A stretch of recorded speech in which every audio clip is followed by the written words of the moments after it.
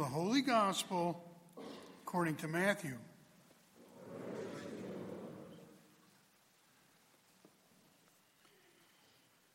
Jesus said to his disciples, "Take care not to perform righteous deeds in order that people may see them. Otherwise, you'll have no recompense from your heavenly Father. When you give alms, do not blow a trumpet before you, as the hypocrites do in the synagogues and in the streets, to win the praise of others. Amen, I say to you, they have received their reward. But when you give alms, do not let your left hand know what your right hand is doing, so that your almsgiving may be secret. And your Father, who sees in secret, will repay you. When you pray, do not be like the hypocrites who love to stand and pray in the synagogues and on the street corners, so that others may see them. Amen, I say to you, they have received their reward. But when you pray, go to your inner room, close the door, and pray to your Father in secret. And your Father, who sees in secret, will repay you.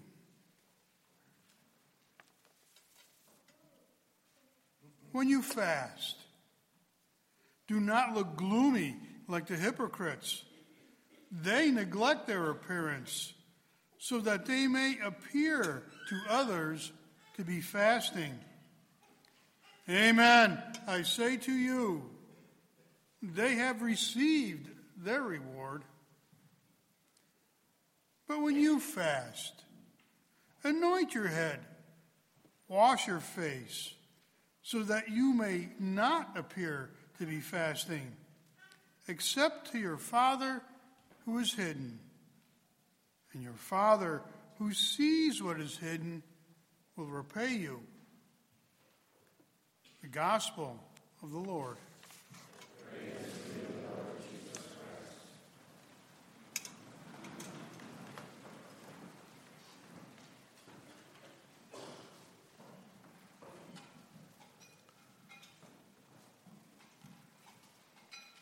Our Lord speaks to us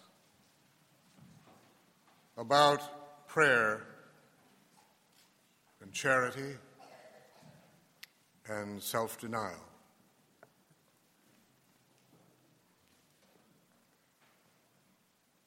He tells us what not to do. We are not to do these things for the wrong motive. We are not to attract attention to ourselves. But we must do these things. We must do them in order to empty ourselves of ourselves, to moderate and deny our senses, to empty ourselves that God may enter, that God may transform us. That's what repentance is. It's an emptying of the self. And our Lord doesn't simply tell us to do it. He does it. He gives us the example. For he did not deem equality with God something to be grasped at, but rather emptied himself and took on the form of men. He emptied himself of himself, took on our form, was obedient to death, even death on a cross. That's the ultimate emptying. He does it for our redemption.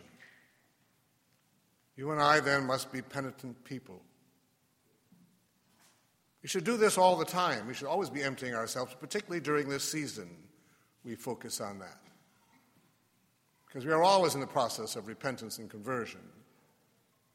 We are always in the process of opening ourselves up for the presence of God. And you know, we have to do penance for our sins, and those of the whole world. We might say, well, yes, but I've been forgiven, haven't I? Yes, particularly through the sacrament of penance. When we go to confession, the ordinary means that our Lord has given to us for forgiveness. But it's not just a matter of forgiveness. It's a matter of healing. When we sin, we need to be healed. We need to deal with the fact that we are drawn again to sin, that sin becomes part of life. That healing takes sometimes a long time. It might happen very quickly. It might take days, weeks, months, years, a lifetime, and even more sometimes for that healing to take place. But it begins now as our Lord calls us to this transformation. He calls us to become different people. These ashes will be a symbol not just of our mortality. They are that. Remember that you are dust, and to dust you shall return. They are a symbol of the fact that we are going to do this during Lent. We are actually going to do what we have said we are going to do. We are going to repent. We will empty ourselves. We will enter into conversion. We will do penance for our sins because we need the healing. Our Lord calls us to do this. And for the world too, as I said. We have an obligation to the world, not just to ourselves. That's quite a responsibility, isn't it? Penance for ourselves and for our world. It depends upon it. But our Lord calls us to it.